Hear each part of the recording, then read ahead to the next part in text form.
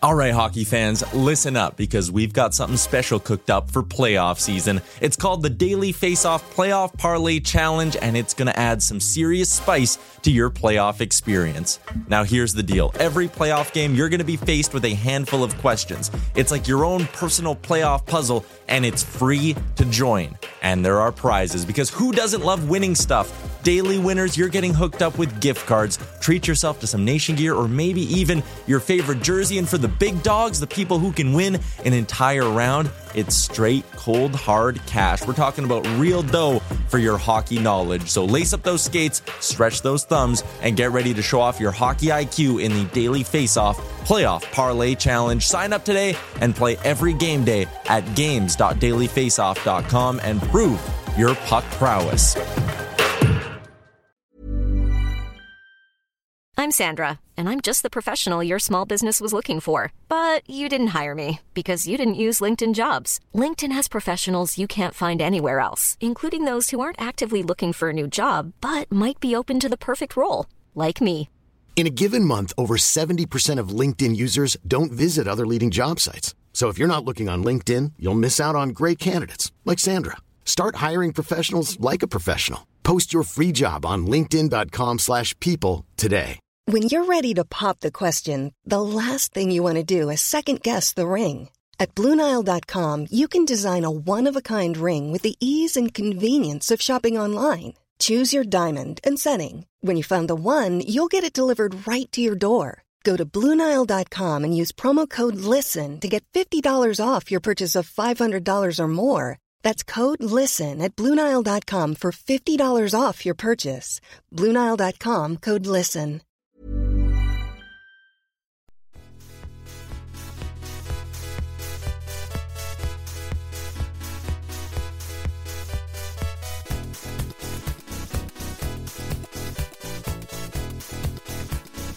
The Daily Face-Off podcast comes courtesy of the Nation Network.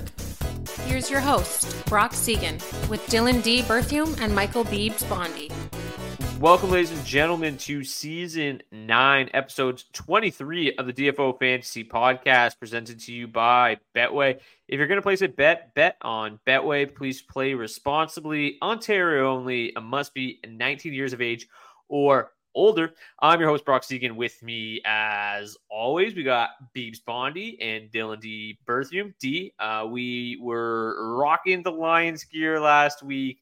Did not go very well for us on Thanksgiving at all. And here you are rocking the Packers swag today. I was going to say, where'd their gear go, boys? I thought we were all about wearing the NFL gear on the pod now. What happened? Was there anything in particular that went down that made you guys change the wardrobe? Oh, yeah. No, I remember now. My bad. Sorry for putting a little salt in the wound there. Nope, we deserved it. But I had to replace my shirt with my 2022 Stanley Cup champion Avalanche shirt just to make myself feel better about myself. Because D deserved to just flex on us last week. But we're back. Our thanks have been given. And we're ready to take on some listener questions because it's been a little bit. So I'm quite excited. We love to interact with everyone out there. So thanks to everyone who sent those in. Brock, have you recovered from that game?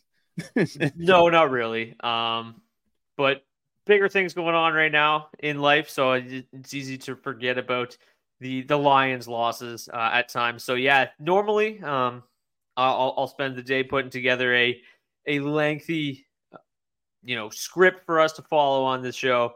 Today, last week and this week, I'm on baby watch right now, so not as much time on my hands. And we were like, it would be a good day to reach out to the people, answer some Twitter questions, and you guys came in numbers. So we're not going to waste too much time talking about our lives. Let's focus on your lives and your fantasy hockey teams, because we got tons of questions. And we'll start first with Housey93, who comes at us with obviously some of the biggest news in the NHL in the last week. And that is, how does Patty Kane look in Detroit? Are the Wings making a legit run this year? As the resident Red Wings fan on this podcast, obviously I think Patrick Kane is worth scooping, worth owning. If he's still available in your leagues. I would obviously temper expectations a little bit. We got to remember, that he is 35 years old. He's coming off a very serious hip resurfacing surgery that has, basically some players have not returned from it. Other athletes, Andy Murray looks great in tennis. Is it the same as hockey? No, but so obviously there's that lingering concern. There's also the fact that his game has been obviously declining over the years. So he's probably not going to be a point per game player when you pick him up, but he's going to be an interesting piece for the Red Wings. He's still a tremendous playmaker. He's going to help that power play immensely. He's a very cerebral player. At 35 with hip surgery, he hasn't lost his brain, hasn't lost that aspect of the game. So I still think he's going to be a strong contributor. If he's available in your league still, I would be sure to scoop him up. He's hovering around 70% owned right now, so still available in about 30% of leagues. And I do think that he can be a big contributor. Obviously, we talked about it a little bit today on Twitter. Beebs looking at about sometime in like the next week to 10 days for his debut. Yep. So it's not 7 to 10. Yep. And he's in Buffalo next Tuesday. So a lot of obviously connection there with him being from Buffalo. So a lot of assumptions are that he will make his debut next Tuesday in Buffalo. But if not, I believe they have a Thursday game as well. So he should be back. Unfortunately, he cannot play against his old team, the Chicago Blackhawks, tomorrow, but that's okay. With this guy here, they already kind of said it. They said he's going to be paired with Larkin and DeBrincat. That's a pretty nice pairing for anyone in fantasy, as well as for sure getting power play time. And, on the Daily Faceoff podcast, we love power play time. And from a player like this, it's certainly worth at least taking a shot on. Throw all the previous history of hip surgery out the door for this guy, just because, say things don't work, he's a free agent pickup, or he's someone you paid low ends for. I don't think he's obviously a point per game player anymore, but they are going to put him in nice situations. So it's definitely worth at least owning at the bottom of your roster. And who knows, maybe sparks this team a little bit more than they're already sparked, because they're quite sparked out in Detroit right now. Yeah, this comes at the best time for them, really. They're playing their best hockey of the season right now. So to answer the question, are they making a legitimate push? I do think that this team can be a playoff team. Obviously adding Kane helps. Just going back to your point, Beebs, I don't think we're going to see a lot of DeBrincat, Larkin, and Kane. I think that we're going to see a lot of DeBrincat and Kane on a line and Larkin and Raymond on a line. But obviously on the power play, they're going to be together. But none of that's for sure until Kane arrives and starts practicing with the team fully. But I do think this is a team that can make the playoffs. Yzerman is kind of a funny GM to listen to, because he's very honest when answering questions. They ask, like, do you think you're a playoff team? Do you think that adding Patrick Kane gives you a better chance to make the playoffs? And he's like, yeah, like I think we can get there. But he's like very blunt in his assessment of, like, we still have a lot of work to do, and we're definitely not the best team in the Atlantic Division. And but if Steve Yzerman, and that's literally what he said. Yzerman in his presser today was like, if we can get steady goaltending, but like obviously anybody can say that, but he's like, I don't mean to put it all in the goaltending, but that's so true. And obviously injuries are a huge thing as well. So D, what do you think? Obviously Patrick Kane is a big name at 35 years old. What do you think his fantasy outlook is in Detroit?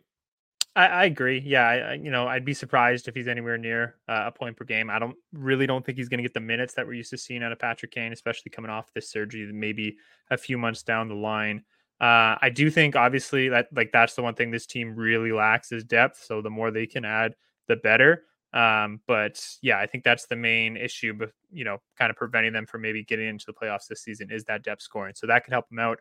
But they're still leading the league in shooting percentage at 5v5, which is not a great indicator of future success. There's probably some regression coming there, shooting almost 12% at 5v5, especially, like I said, considering the makeup of that roster. So I'm a little skeptical. I like the depth on the blue line, but up front, I think the goals could dry up if the likes of DeBrincat, Larkin, and Raymond, and now Kane go into a bit of a cold spell.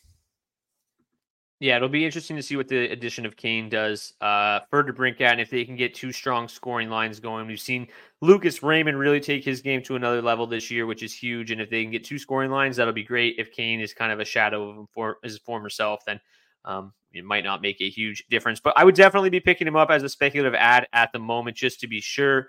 I know I kept him in a deep dynasty league, just hoping he would land in a good spot. And I think that it's probably one of the best spots that he could have landed, because he is still going to get a decent amount of ice time. The power play's got some pop, and obviously the familiarity with DeBrincat is great. Let's get into a trade question here from Stock Schemes. Matt Tkachuk and Kaprizov for Brady Tkachuk and Marner. Who wins? That is a juicy trade. Obviously, not having the categories for the league makes it things a little bit more difficult. I'll start. I think I would lean Matt Tkachuk and Kaprizov. Matt Tkachuk's had a bit of a slow start this year. Bennett getting back healthy, I think, is going to get him going. I think that line is still one of the best in hockey, and they just got to get some bounces going their way. Brady Tkachuk, things are not going great in Ottawa. Obviously, he's still been good. Marner's been good in Toronto. But I think that there's a little bit more goal scoring and total point upside on the Matt Tkachuk, Kaprizov side of things. D, we'll start with you. You're obviously our Leafs fan. You watch Marner day in and day out. You're also somebody who I know owns Kaprizov in a league or two. Where would you land on this side? Matt Tkachuk and Kaprizov, or Brady Tkachuk and Marner? Yeah, I think you hit it on the head. It's just totally kind of format dependent. Obviously, if you're going to be including things like shots and hits, that's going to lean Brady Tkachuk's way a lot more. And I think that would be enough to tilt me the other way. I do think there's a lot of positive regression coming Kaprizov's way. I think his struggles in terms of converting on his scoring chances, shooting just 8.6%, career 15.4% shooter. So, I mean, realistically, should have about double the goals that he does right now. And I think it would probably be a no-brainer at that point, just because, in most formats, you're getting 2 top 12 players as opposed to, maybe 2 kind of fringe top 15 guys in Brady and Mitch. But again, Brady can just skyrocket up the charts depending on your format if you've got hits in there. And as I said, shots on goal as well. So it really does. Obviously, the listener knows what they're dealing with. But yeah, I think in general, I'd probably lean Tkachuk and Kaprizov just because I think there's more positive regression coming there. Obviously, the coaching change, I don't think that's really going to do a whole lot for Kaprizov. Like I said, he was still creating his chances. He's still getting a ton of shots off. It's mostly just the shooting percentage. And I think Evason was a pretty unfortunate, just that combined with the fact that couldn't get a save out of Gustafsson or Fleury to open the season. So yeah, I think there's some positive regression coming to the Wild in general. Big Matt Tkachuk fan. I mean, I was calling for him to be a borderline top 5 pick last year when he went off. So that obviously hasn't changed after the 100-point season he had a year ago. So I think that's where I would slightly lean. But again, in banger leagues, I think I would definitely go with Tkachuk and Marner. Just like to add to that really quickly, just in case the listeners don't know, John Hines replaces Dean Evason in Minnesota as the Wild's new head coach. Frankly, I know D, you and I have never been huge John Hines fans, and I wish they would have done something different. This scares me a little bit. Everyone does, yeah. Yeah, like this scares me a little bit for Kaprizov and company. But like, he's such a talented player, he should still be able to get the job done. We saw Roman Josi have big seasons even with John Hines at the helm and stuff. So the star players can still get theirs. I think he is like the most bland coach in hire possible. Doesn't do a whole lot to move the needle for me. And he's never really. I think they're going to get some more saves and they're going to convert on more of their opportunities just because that was bound to happen either way. And it's going to look like Hines would save the day when I agree with you. It's probably not the case. And they probably would have been better off just staying the course with Evason. But here we are. Yeah, and Hines has kind of historically had low-scoring teams, which makes me a little bit nervous, but we'll see what happens. Minnesota's never really been a super high-scoring, high-flying team to begin with, and Kaprizov's obviously been a fantasy superstar in the past. Beebs, as an Avalanche fan, you see a ton of the Minnesota Wild. You're probably one of the only people that's happy to see John Hines in Minnesota, but what do you make of this trade? It's been a great year watching Minnesota go plummet down the standings and watch Colorado, do the exact opposite. So I'm over here just smiling. But I got to agree with you guys in all senses. I'm going Matt Tkachuk and Kaprizov, obviously, again, without context. One thing that really helps Matt Tkachuk's kind of long-term play for the season is he now has two absolute studs back in his lineup that he hasn't had all year. And they both came back from shoulder surgery. That is Brandon Montour and Aaron Ekblad, friends of the show.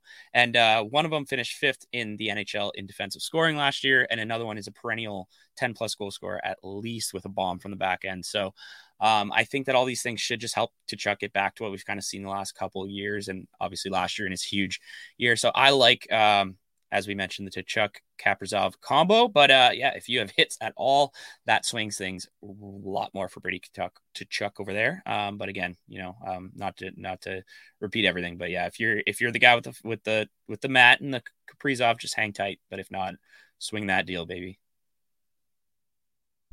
I love just a massive trade offer like that. So it's a good deal. It's a great deal. Bunch of top 25 players just getting thrown around. All right, we got we got 3 questions here. Number 1, does Philip Forsberg hit 100 points this season if he stays healthy? Phil Forsberg obviously off to a great start. We talked about it a little bit in the preseason about the hire of Andrew Brunette. Everywhere he's gone, that team just scores. In Florida, he was amazing. When he was the assistant in New Jersey, they had their biggest year yet. Offense has dried up a little bit since losing him. He seems to be a real offensive mastermind, and it's turned things around for the Nashville Predators this year. And Phil has been on an absolute heater to start the season. 27 points in 21 games. That puts him on pace for 105 points. The real interesting thing is that he's a career 12.9% shooter, and he's shooting just 13.8% so far this season. So, not really a lot of signs for regression there. Currently on pace for a ton of shots.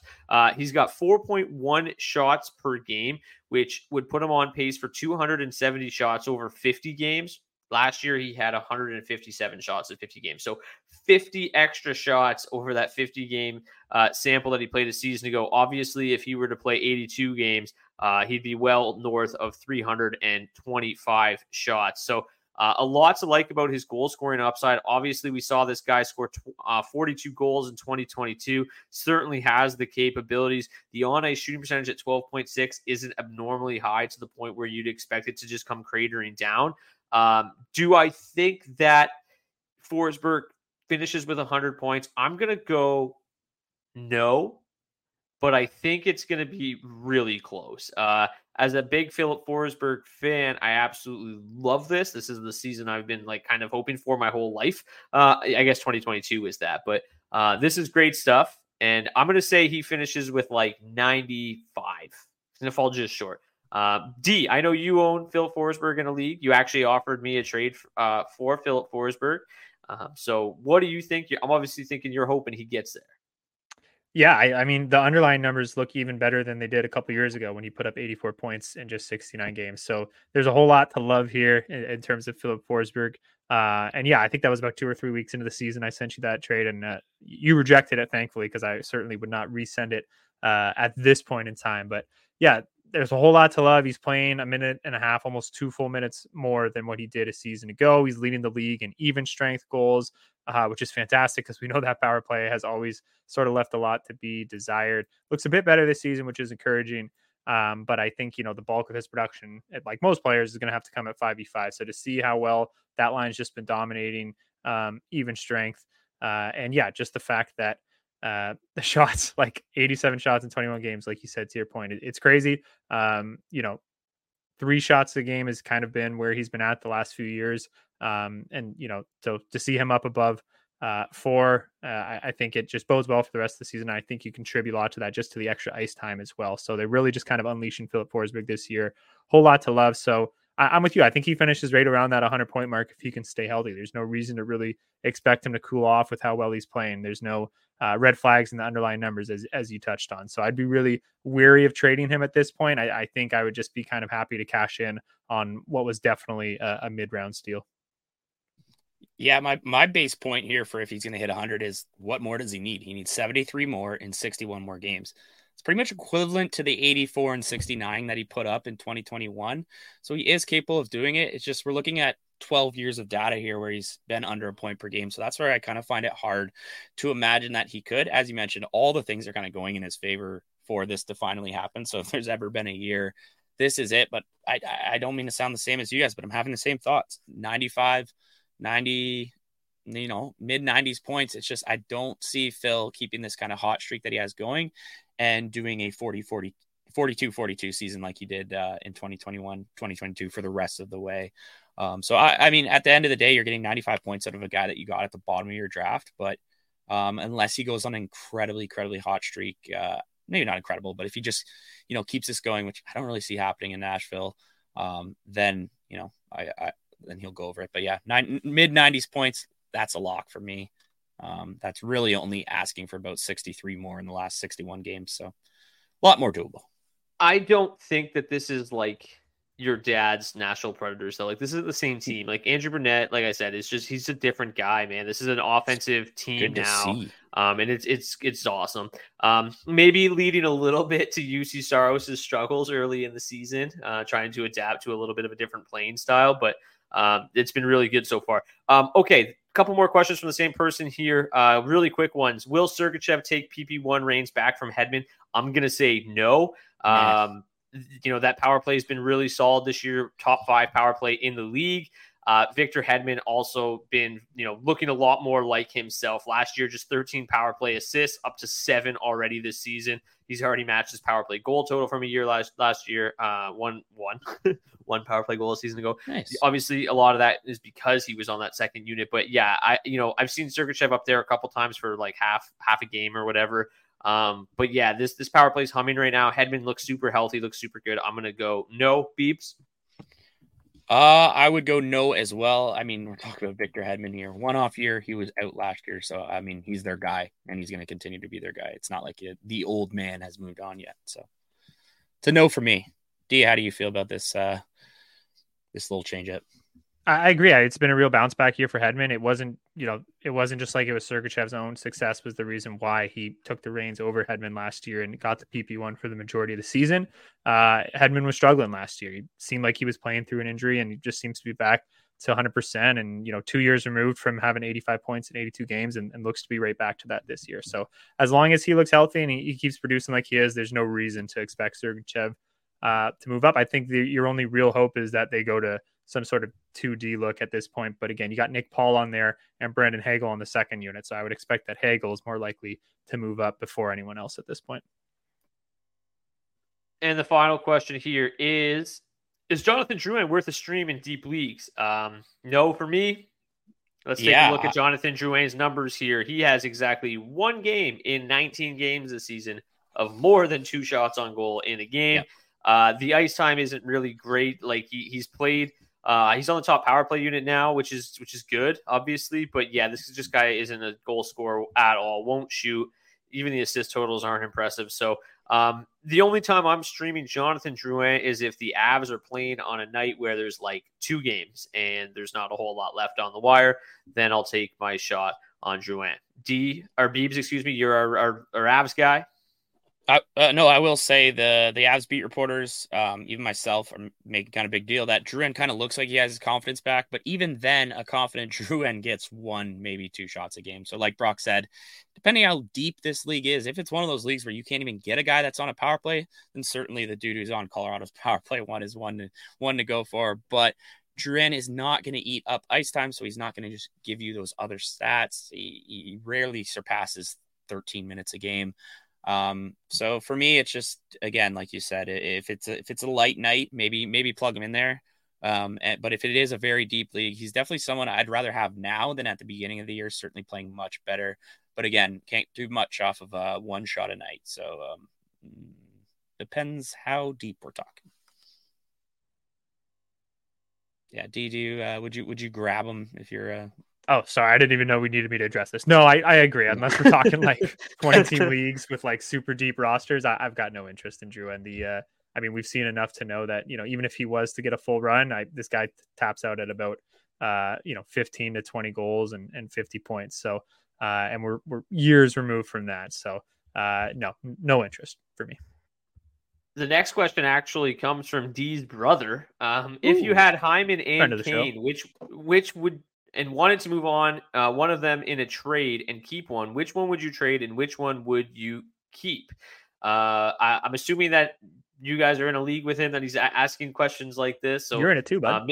I'm in that same league. Oh, I didn't know he had both these guys. Okay, so we're all in this league. So we have to make sure we are very strategic with how we answer this question. For me, I think it's pretty simple. I would keep Hyman and move Kane, strictly because Hyman has been a staple on that top power play unit. Evander Kane usually only gets a look there when Hyman goes down, or maybe Nugent Hopkins. But for me, that power play exposure in Edmonton is the most important piece. And also, he just seems to be more of an important cog on the McDavid line. He's had a lot more success with McDavid as well. So I will roll with Zach Hyman. Do you guys agree or disagree? D? I agree, except in banger leagues. Like, I think it's an easy Kane in that instance. Like, Kane's averaging 4 hits a game right now, which is just insane. So I think it's close enough for me that in that kind of format, I would lean Kane. But obviously, we know in the Dynasty League that my brother is referring to, hits are not involved. So I would much prefer to have Hyman to all the points that you raised. I just think he's much more likely to get exposure to Edmonton's either hopefully McDavid, but even Draisaitl more likely than Kane and that top power play unit as well. So yeah, in most formats, it's going to be Hyman, but in banger leagues, I would give the edge to Kane. Yeah, I gotta agree again, but Evander Kane just simply enough has never had more than 57 points in a year, and we got to see Zach Hyman pop the hell off last year. So just on the fact that he is able to do that, we're in year 15 now for Evander Kane. So I do think Kane smashes that this year, to be honest. Absolutely. I mean, he should. He's on pace. It's just always health. Like the previous years, same idea. Should have been there. He had 39 and 43, 49 and 56. He was all on last pace year to just crush it. Last year was a bit of a freak injury, right? So still hasn't played more than 64 games. No, it's definitely been an issue. I was really high on Kane last year, and he kind of disappointed me. And this is kind of more of what I expected last year. The injury obviously derailed him a season ago, but he's been really good. I've got him in a few leagues, and I like Evander Kane a lot, but Hyman just seems to be a little bit more trustworthy. But yeah, obviously, like you said, D, if you're in the same boat as Mark here, and you're in a hits league, then obviously Kane's got a little bit more love there. Next question from Ben. I don't know how to pronounce it, but from Ben. Love the pod. Would you guys be high on Ukko-Pekka Luukkonen for the near future? Is there any chance that Levi stays in the minors for a significant time? Also, should I entertain?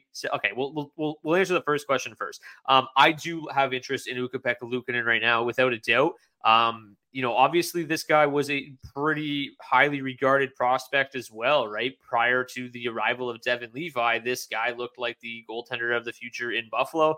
He was a second-round pick in 2017. Never has looked that steady, but man, he looks good right now. His last 5 games, he's got a .942 save percentage. He was absolutely lights out against the Rangers the other night on Monday. Really good his previous start against the Penguins. He hasn't allowed more than 2 goals in his last 4 outings. So he's been really, really solid. And yeah, I think the main concern with not just Levi, but Ukko-Pekka Luukkonen, if you want to throw Eric Comrie into the conversation, was just the fact that they have 3 goalies. And, was one of them ever going to get enough time to really be a huge fantasy asset? Now with Devin Levi in the AHL, I think Luukkonen has a ton of potential moving forward, a ton of upside. And as long as he's playing well, there's no reason for them to bring Devin Levi back up. Levi is young and, could use some playing time and an every night role in the AHL. And that's going to probably be the best for his development. So as long as they're getting good goaltending where they don't need Devin Levi to all of a sudden come back and save their season, then Ukko-Pekka Luukkonen has a ton of fantasy upside in the near future and potentially beyond that. D, what do you think here, Ukko-Pekka Luukkonen? I agree. I think UPL, with how well he's playing, you have to recognize that there's some real fantasy value there. I think Eric Comrie is so much less of a threat to taking regular starts from him than Devin Levi would be. I do think that we'll see Levi back before too long, assuming that he does well in the AHL. Obviously, that's a big if at this point, given his struggles up in the NHL this season. But I think if he finds his game, I don't think they want to play Luukkonen, excuse me, 75% of the games. And I don't think Eric Comrie is very good at all, to be quite honest with you. And I think we've seen enough from him to know that he's nothing more than just the odd backup. So I think ideally, when you have a young goaltender, it's not going to be a heavy workload. It's going to be more of a split. So I do think there's a good chance that Levi works his way back into this picture. But as long as Luukkonen's playing well, he'll certainly get the lion's share of the starts. This is, not a terrible team by any means. They should be getting Tage Thompson back. Yeah, at some point, that's obviously going to help the goal support there as well. So yeah, I like UPL, but I also think that we'll see Levi back before too long, assuming he doesn't just completely lose his game in the AHL. Yeah, you really got to hope that he doesn't, because this is a guy who had a 952 in 32 games in 2021 in the NCAA, which is just insane. And then a 933 the next year, also just insane, and almost 20 points less in the saved percentage department. They probably have to be a little worried here, because at this point, an 876 that's god awful from Levi, and maybe they felt like they rushed him a bit. But yeah, I think we're going to see, they're going to give him time. They want him back to this, what he's been his whole life, which is a 930 goaltender. The AHL's an adjustment, and he never played there last year. So this is his first time actually reporting to the AHL, which is kind of insane, that he went directly to the NHL from NCAA. So I think now, UPL certainly giving them kind of just some relief and allowing the owners just to be like, oh, okay, now we can kind of take things at the pace that it should be going. Don't have to rush the 21-year-old goalie. And all I got to say, boys, is I'm feeling really good, because I actually had him as our bust in our goalie episode. So no, you did. You hate to see a kid like this go down, and when he's clearly struggling, but as someone who puts on a fantasy podcast, I celebrated it a tiny bit. So, and these were all the reasons exactly why I just didn't see him getting the starts. He could, if things went bad, he could get sent down, and here we are. And for all those reasons, I like UPL on the other side a lot. Yeah, I think the one thing you got to remember is that Levi is still just 21, right? 21, lots of room to grow, lots of potential still, and taking it this way is probably a smart decision for the Sabres. Before we move on, I think it's good to maybe give some kudos to that Buffalo Sabres front office. It's not always easy to juggle the three goaltenders. They could have easily just said, you know what, let's move on from Ukko-Pekka Luukkonen and put him on waivers or whatever and ride with Levi, but they kind of stuck it out with the three goalies, and Luukkonen has flourished, and man, it's pretty good juggling act by that Sabres front office. Same person. Ben's got another question here. Also, should I entertain selling Kirill the Thrill at, let's say, 80% on the dollar, people buying low now, or hold strong? I think we kind of already answered this question. We expect positive regression for Kirill the Thrill, and I will never recommend selling low on an asset that you invested heavily on, a first round pick, second round pick. Selling them at 80 cents on the dollar doesn't make a lot of sense. And there's obviously, we believe there's still a lot of potential for Kirill the Thrill to have a big season. In fact, I would be certainly looking to do the opposite and buying low on him at the moment. If you're, obviously Ben can't do that because he already owns him. But if you're in other leagues where Kirill is rostered on another team, I'd be trying to make moves for him, because obviously Ben is evidence that Kirill the Thrill owners are maybe looking to move on a little bit. Yeah, I mean, he's on pace for 287 shots, which is just two less than what he finished at a couple of years ago when he scored 47 goals and he shot 16%. So again, 15.4 career shooter, shooting just 8.6% this year. So expect that to bounce back in his favor before too long. And yeah, I would honestly expect his, his goal scoring record and the rate to just kind of normalize and get back to what we saw out of him the last couple of seasons. So not someone I'm looking to move on from by any means. As you pointed out, Brock, I do have him in a couple of leagues. And unfortunately, it sucks when a guy gets off to the slow of a start, but you just got to sit tight. Yeah, that's that the next guy on the list here. Our next question is actually one of Kirill the Thrill's teammates, and that's Matt Boldy. Can you break down Matt Boldy and or Andrei Svechnikov? Both are killing me with the lack of goal production.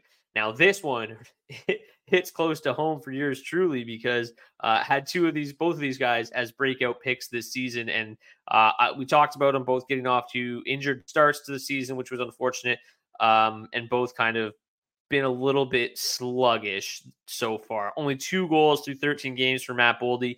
But again, like his teammate Kirill the Thrill, he's shooting just 5.1%, which is not what you're typically going to see from Matt Boldy. On, the shot volume has been nearly identical from what we saw a season ago. So yeah, I still think this guy could be a 30-goal scorer this season. The playing time is a bit of a concern, down a minute from a season ago, but do still think that, I'm not that concerned about Boldy. The goal scoring certainly should be around a 30-goal scorer still with the shot volume. And then the shooting percentage, or on-ice shooting percentage at 9.4% is much lower than it was a season ago as well. So the assists should bounce back, and they've already been pretty strong 7 through 13 games. As for Svechnikov, I think a lot of what Svechnikov's been going through is just injury related. They talk about it on the broadcast a lot. Like, is he fully healthy? They kind of not, I think he's fully healthy, but maybe just not comfortable yet, not trusting that, he's playing on a surgically repaired knee. So he looks better game in, game out. He looks better. He's finally scored his first of the season. He's shooting just 3.6%. I'm not concerned about Svechnikov. I'm not concerned about Boldy. If owners are, these are two guys that I'm absolutely looking to buy low on, specifically Svechnikov. Svechnikov, I want to try to acquire him in every league possible right now. I like Boldy just a little bit more. Just the ice time down for Svech. And as you mentioned, the injury, it's a lot more serious than, the little knock that Boldy picked up at the start of the year. So yeah, I would lean Boldy, but I agree. They're in the same boat for me. I think it's a lot harder for Svechnikov to get back to the usage he had the last couple of years than Boldy, given the rosters they're on. Do you think though that I think Svechnikov's price would probably be considerably lower than Boldy's in a trade at the moment? Yeah, I think it'd probably be about the same. Yeah, I think it would be about the same, to be honest. I think Svechnikov's name I think the more generic fantasy player carries a little bit more value than Matt Boldy, who's still kind of on his way to breaking out. But sorry, Peeps. Oh, no, I was just going to say, if Boldy, converts at a little bit of a higher rate, if he has 2 more goals here off these 39 shots and he's shooting at an 8% clip, we're still talking about him shooting under, but he's now at 4 goals and 11 points in 13 games and on pace for career high numbers. So I think with both guys, like I love the idea of buying low on them both, because we're watching, you kind of have to like step back and think of the human element a bit for people and why things are happening. And you guys mentioned it. We're watching 2 guys come off injuries, Boldy's upper body, and then which could highly be affecting that shot. But as he comes back and as he's kind of looked in the last couple of games, he has 3 straight 4-shot games. So clearly he's feeling much more like himself. Those are the things we love to see. And then obviously you mentioned with Svechnikov, he's coming off a pretty crazy offseason, I'll say it. And it's definitely in his head that he's on a surgically repaired body item at any point. So both these guys, I think it's going to come out in the wash, but we've seen it happen before with big injuries. It just takes a bit. We saw Tyler Seguin basically have a year and a half off just after an injury these last 2 years, and then finally start pulling it back this year. So not a great example, because I think both guys have a way higher upside and are in better positions. But just something that can happen where usually the stars kind of figure it out. And personally, I would go Boldy over Svechnikov, but I would love to take a stab at both and try to get both if I could. The next question is about the workhorse from Whitehorse himself, Dylan Cousins. What to do? I know you said hold, but man, it's hard. LOL. Also, which 2 players is a better hold of these 3 in a banger league with shots on goal? Tom Wilson, Sam Bennett, Owen Tippett. I will answer that one first. I absolutely love Sam Bennett. I think Sam Bennett is one of the best waiver wire pickups in the league right now. I think he's only like 20% owned. Be sure you're picking up Sam Bennett. I absolutely love keeping him. Tom Wilson's fine. Obviously, he hits a lot, and you're going to get a little bit more value from him in leagues like that. But I just don't think he offers you a whole lot more. That's not a team that's scoring very much. Even when he's on the line with Ovechkin and Kuznetsov, like they're just not the same players they once were. So Wilson doesn't carry a whole lot of weight for me. So I'll lean Bennett and Tippett. I'll come back to you guys in a second. We'll answer both these questions at the same time. It's still like I'm a little bit concerned about Cousins, but at the same time, like there's not much you can do. Like I'm not selling low on him. I'm not looking to move him because you're not really going to get anywhere close to the value that you should. He has 1 goal, 1 assist in his last 12 games. It's been ugly without a doubt. He's shooting just 3.7% over that stretch. Still 27 shots on goal. Obviously the start to the season that he got off to was really impressive. I would still like to see Cousins shoot a little bit more. I think we all thought that maybe he would be a little bit better than he has been, the most recent games without Tage Thompson, especially because the ice time has been there. Like he's played 18, 21, 18, 14, 20 minutes in those games. You'd expect him to have some bigger performances, but I just don't know what else to do. Like I'm not dropping him yet. You just can't, and I'm not looking to sell low on him. D, I know Cousins is a guy you talk about a lot. Owen Tippett for that matter as well. So where do you stand on both of these questions? Yeah, I like Tippett the most out of those three. I just think for reasons that I've gotten into a lot in the past, his shot volume is off the charts.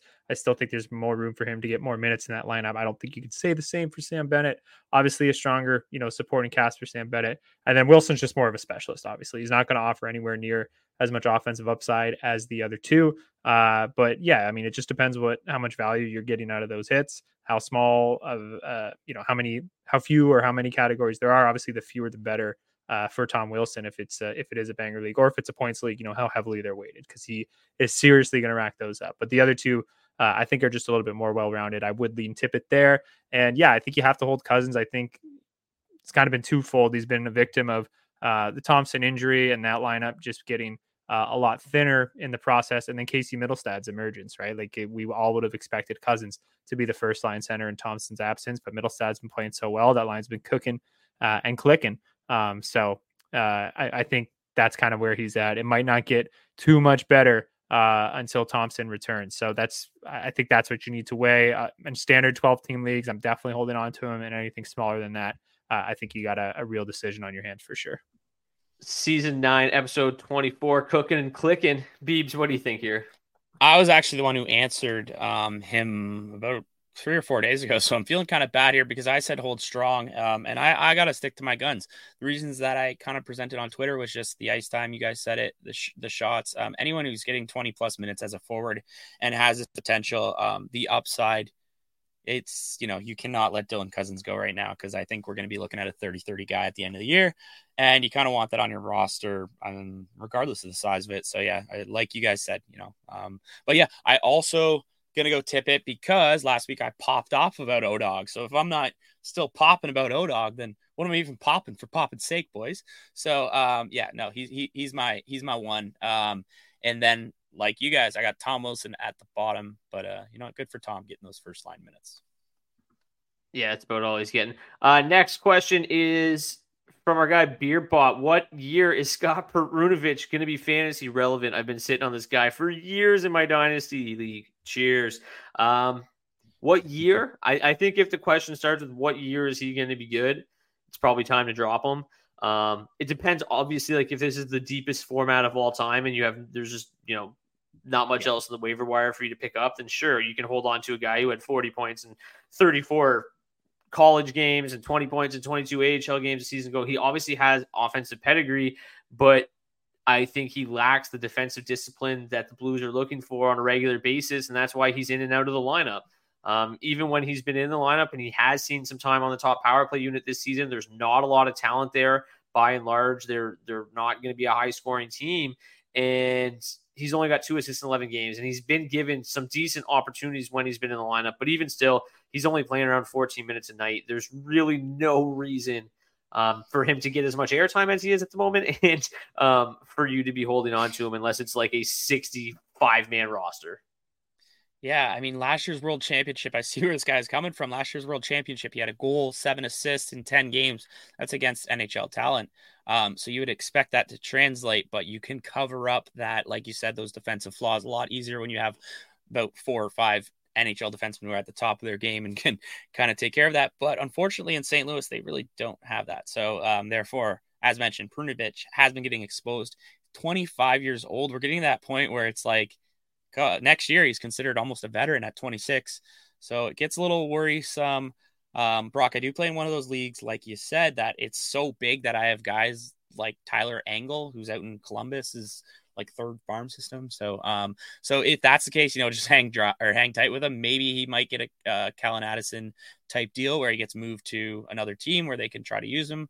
But as for now, like you said, it's more wait and see if he starts playing more. But yeah, Perunovich is getting way too much airtime. Nothing to add, D? Absolutely not. No, we've talked about him enough. Sorry, Beerbot. It's so funny though. I actually just looked it up. He has the best expected goals against relative to the other Blues teammates of the entire Blues defensive core, which is hilarious. So maybe he isn't the greatest defensive defenseman, but the numbers are there. Obviously, he's playing a lot more sheltered minutes, but it's just interesting. The Golden Muzzy, writer at dailyfaceoff.com, Nick Alberga, says thoughts on Kuzmenko rest of season. I mean, I think it was one of the most obvious regression candidates in the world coming into the season. This man shot 27.3% a season ago. So yeah, seeing him shoot 10.3% this year is obviously discouraging if you bought into it. Obviously this is a guy that is seeing regular playing time with Elias Pettersson. The shot volume is the main concern here, though. 29 shots in 20 games. Even if he's on that top power play unit, like that unit has been absolutely sizzling for the entire season. He has 4 power play assists and 1 power play goal to show for it. He's just not the focal point of that unit. And until he starts shooting more, there's really not a whole lot you can expect from him. So, he's obviously been healthy scratched already.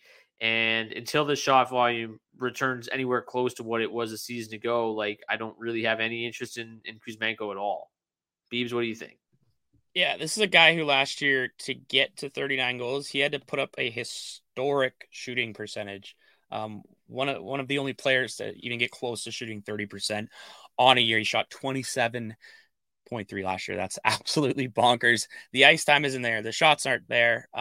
There's no reason for us to other than obviously last year's craziness, but I just don't think that he can return to what he did last year unless he starts seeing those things go in a more positive direction. Realistically, to kind of match last year, he needed 2 or 3 more minutes of ice time. He needed 60 to 70 more shots because these things all come out in the wash, and unfortunately they are now. Plus, you kind of got to worry about the healthy scratch. He's in the doghouse at the moment, which is crazy. He was healthy scratch for 2 games last week. But also, I think if you could trade like a bottom of your roster guy, maybe a 10 or 12 team league, it might be worth kind of taking a stab right now while he's in that doghouse. But no, I'm not expecting another 40-40 or 40-35 season from him, especially with 3 goals out of the gate. We're going to need a lot more. We're going to need basically every shot going in for the rest of the season for him to match last year. Yeah, the talent is obviously there, right? But you hit it on the head, because you were hoping for more shots and more minutes to offset that obvious regression that was coming with the shooting percentage, and he's shooting less and, having trouble even staying in the lineup at this point. So I'm not dropping him because, like you said, the talent's there. I'm probably trying to shop him to a Canucks fan if possible. In your leagues, that's probably your best bet to get any source of value for him. But I'm not at the point where I'm dropping him yet, just because I do think there's too much talent here. No one shoots 27% over 81 games on accident. Like, he has a good shot, like that's true. But and you would think if I was looking at Kuzmenko, I'd be and I was his coach, I'd be trying to find ways to get him more shooting opportunities. So he's got to earn that, though. Of course, he's got to be playing a better 2-way game than he is.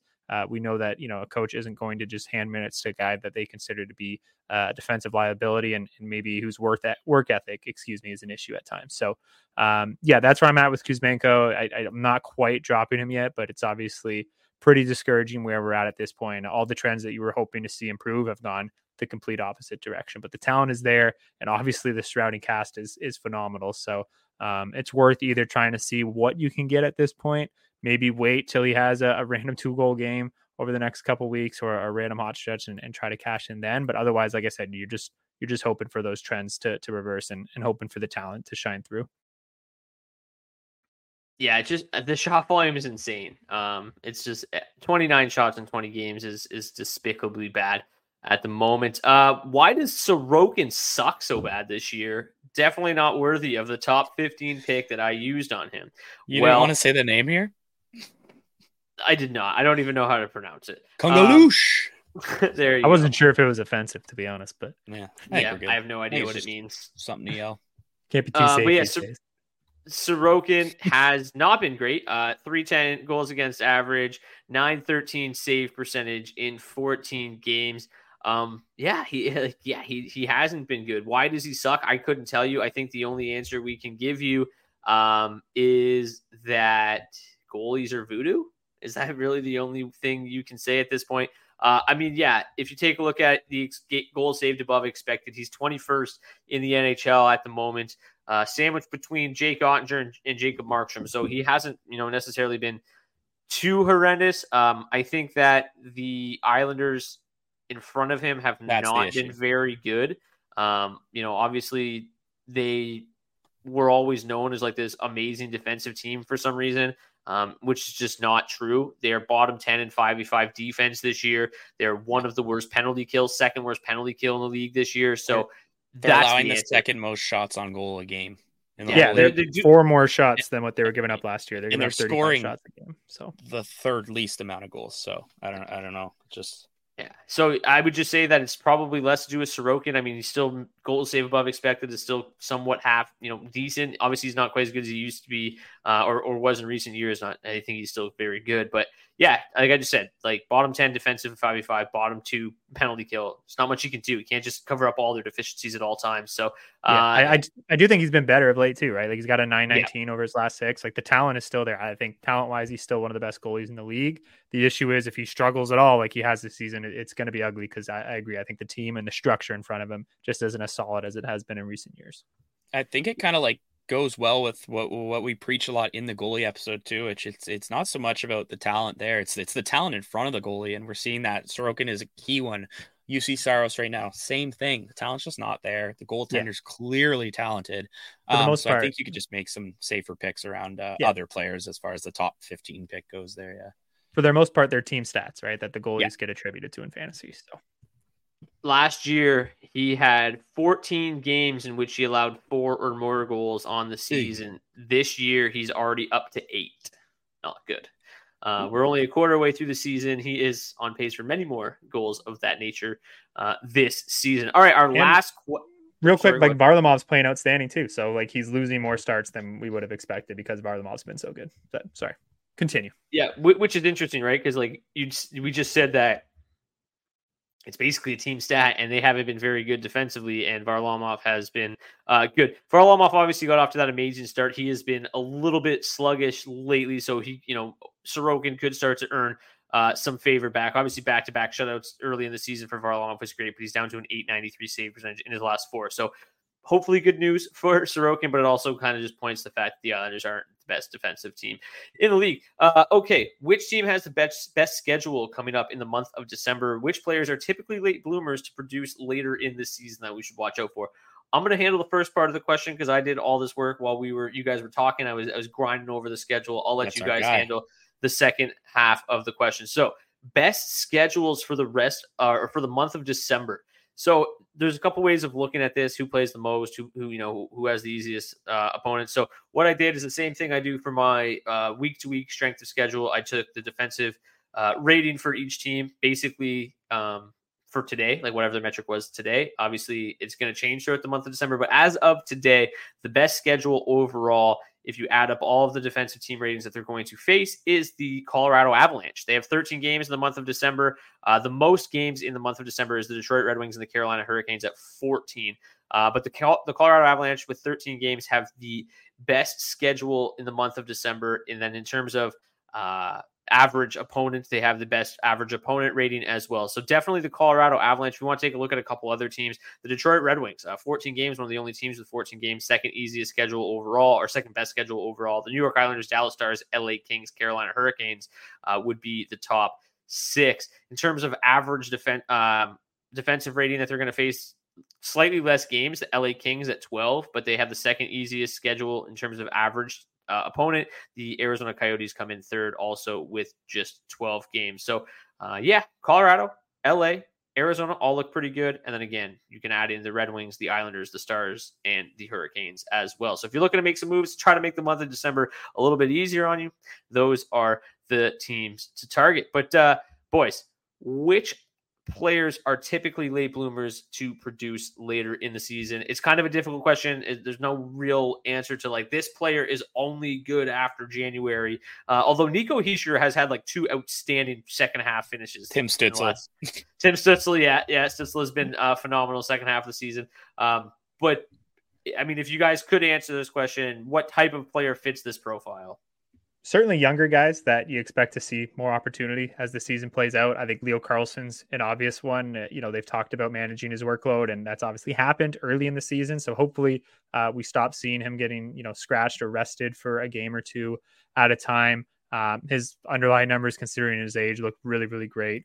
He's playing a lot when he is in the lineup. So I think Leo Carlsson's one to keep an eye out for. Adam Fantilli certainly fits that regard as well. He's not getting sad or anything, but he's playing less than 60 minutes a night and still has almost 3 shots a game, which is super impressive for a 19-year-old. So I think Fantilli is another one that's certainly worth keeping an eye on, because it's easy to imagine him taking more minutes from Boone Jenner and playing on that top power play unit as the season goes along. And then I think the other type that you can really look for are just trade targets, right? Guys that are going to move from kind of a shitty situation to somewhere that's going to be a little bit more fantasy friendly, maybe somewhere they can get more minutes. That's kind of tough to say right now. I mean, you look at the bottom feeders, the Sharks don't really offer us anyone. Hurdle would be the most obvious one, but he's on a 7-year deal with a no movement clause. Really no veteran players on the Hawks that I'd be excited about picking up if they were to move somewhere else. Same with the Wild. Like it's hard to imagine any of those guys kind of that would get a jump in minutes. The one that really jumps out to me right now, if the Senators continue struggling, I think Tarasenko on a 1-year deal. He does have a no trade clause, but I think he would be enticed to move it or to waive it, if he was to move to a contender. But yeah, Tarasenko's playing less than 60 minutes a night. From an underlying and a production standpoint, he still looks relatively strong. So Tarasenko could maybe one that you look to kind of just, you could probably get for next to nothing, maybe even off the waiver wire in some leagues. And if he were to move, it's easy to imagine him moving into a better spot, getting more minutes and some better production following it. So those are kind of the profiles you're looking for. Young guys who look good in limited minutes and the underlying numbers look strong and they look like they could really take off if they get more minutes, or trade targets who could end up in a more favorable situation, similar to, I guess, Tarasenko last year or Claude Giroux a couple of years ago when he moved to Florida. Yeah, I think Mason McTavish is probably the greatest example we saw last year. We kind of called it on the show. Teams that have really nothing to play for, but they have a lot of guys who have a lot to play for. And you did kind of mention San Jose there. If you're in a very, very deep league, even like a William Eklund is someone you could keep an eye out for, a first-round pick, a guy who's starting to play power play one, all things we love to see. There's a couple of young guys, but you absolutely nailed it with the ones you dropped there. Some other really deep ones from a couple episodes ago, Connor Zary, whatever, out in Calgary, the rookie. They're all guys on kind of weaker teams where it's like, what do they have to lose if we hit game 40 and these teams have absolute zero chance to make the playoffs? So we could see a lot of encouraging signs come from that and a lot more ice time, exactly like we saw with Mason McTavish last year. Another hilarious name of hot second half players is always Nick Schmaltz, friend of the show. The last 2 years, he's been over a point per game in the final 41. So you love to see it, Nick Schmaltz. So thanks for being a banger when we need you. Yeah, and one more name that I'd like to just kind of throw it in deep leagues. You mentioned the Sharks bees. Fabian Zetterlund's shot volume has just been off the charts lately. I got to talk about him a little bit in the streamer segment of the show. I think he is worth a punt in those deeper leagues this weekend, but someone to just keep an eye on because he's playing over 20 minutes a game lately, and the shot volume. Even just the last 5 games, 2 shots, 3 shots, 7 shots, 2 shots, 6 shots. So he's getting a lot of run and certainly has a little bit of upside there. The problem, of course, is just the not really any surrounding talent to play with, especially while Hurdle's sidelined. He's always been a guy with pretty impressive shot volume. I used to play him as a punt option in DFS when he was with the Devils. He'd only play like 12 minutes a night, but he'd finish the game with 4 shots. Always been a good shot volume player. Has a really good shot as well. So, all right, let's take a quick break. And when we return, we are going to get to the Betway bets of the day, talk about some of the best bets on tomorrow's 14-game slate. And then, of course, we are going to wrap up the show with these weekend streamers. So enjoy the break. We'll see you guys back here shortly. Ready to pop the question? The jewelers at BlueNile.com have got sparkle down to a science with beautiful lab-grown diamonds worthy of your most brilliant moments. Their lab-grown diamonds are independently graded and guaranteed identical to natural diamonds, and they're ready to ship to your door. Go to BlueNile.com and use promo code LISTEN to get $50 off your purchase of $500 or more. That's code LISTEN at BlueNile.com for $50 off. BlueNile.com, code LISTEN. I'm Sandra, and I'm just the professional your small business was looking for. But you didn't hire me because you didn't use LinkedIn Jobs. LinkedIn has professionals you can't find anywhere else, including those who aren't actively looking for a new job, but might be open to the perfect role, like me. In a given month, over 70% of LinkedIn users don't visit other leading job sites. So if you're not looking on LinkedIn, you'll miss out on great candidates like Sandra. Start hiring professionals like a professional. Post your free job on linkedin.com/people today. Everyone knows therapy is great for solving problems, but getting therapy has its own problems too, like finding the right therapist, fitting into their schedule, and of course, the cost. Well, BetterHelp can solve those problems. It's totally online and built around your schedule. It's surprisingly affordable too. Connect with a credentialed therapist by phone, video, or online chat, all from the comfort of your home. Visit BetterHelp.com to learn more and save 10% on your first month. That's BetterHelp, H-E-L-P. Welcome back to the DFO Fantasy Podcast. We are going to steer away from fantasy hockey for a moment and focus on betting with the Betway bets of the day.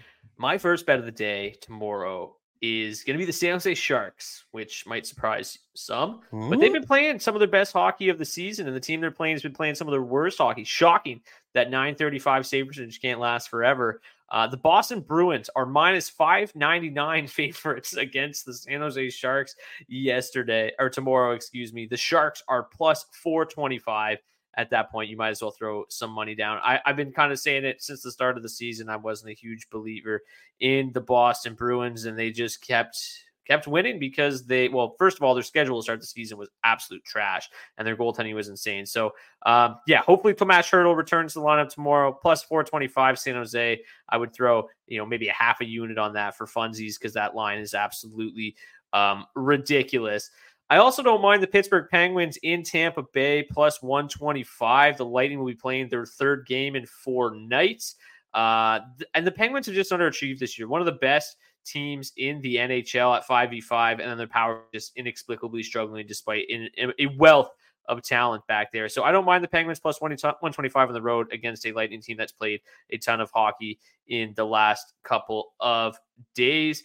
And I think that is probably it. I think I'll actually go with the Dallas Stars as well. The Stars are kind of on the fringe. I would like to get slightly better number. They're minus 135 against the Calgary Flames. I just don't think the Flames have a lot of juice in that team. And then the Dallas Stars, obviously one of the better teams in the league. So pretty thin odds there. I'd like it closer to minus 130, 125. If possible, minus 135 isn't terrible. Until the board moves a little bit into the morning. That is going to close up this segment of the Betway Bets of the Day, unless you want one more bonus bet, boys. New Jersey Devils minus 160 in Philadelphia isn't the worst either. I do think that the New Jersey Devils may be turning a corner. Bit of a sluggish start. Obviously, getting Hughes back's huge. But like that, 3 goals in the third period come from behind win against the Islanders the other night. It is literally like one of those wins that can kind of like rejuvenate a team and turn the season around. So I'm hoping that they can ride that wave. Philadelphia seems to be a team headed in the opposite direction after a pretty nice start. You're on mute. Oh. Did you guys see Schmid has a career 950 save percentage in relief? Isn't that wild? Yeah, that's crazy. I just wanted to mention that. I thought that was a cool stat. They should just start Vanacek for the first 5 minutes and then get Schmid in there. Just the greatest goalie of all time. Yeah.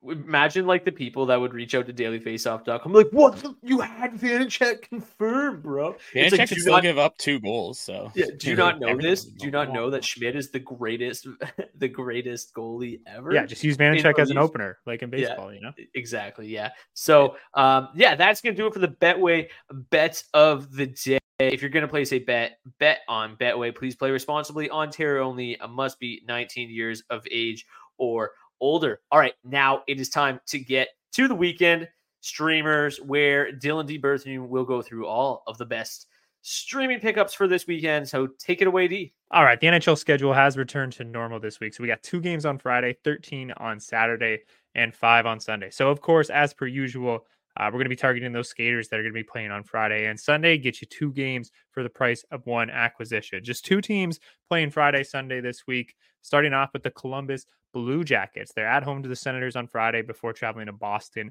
on Sunday. First name we got to talk about is Patrick Laine. Triple position eligibility, 51% owned.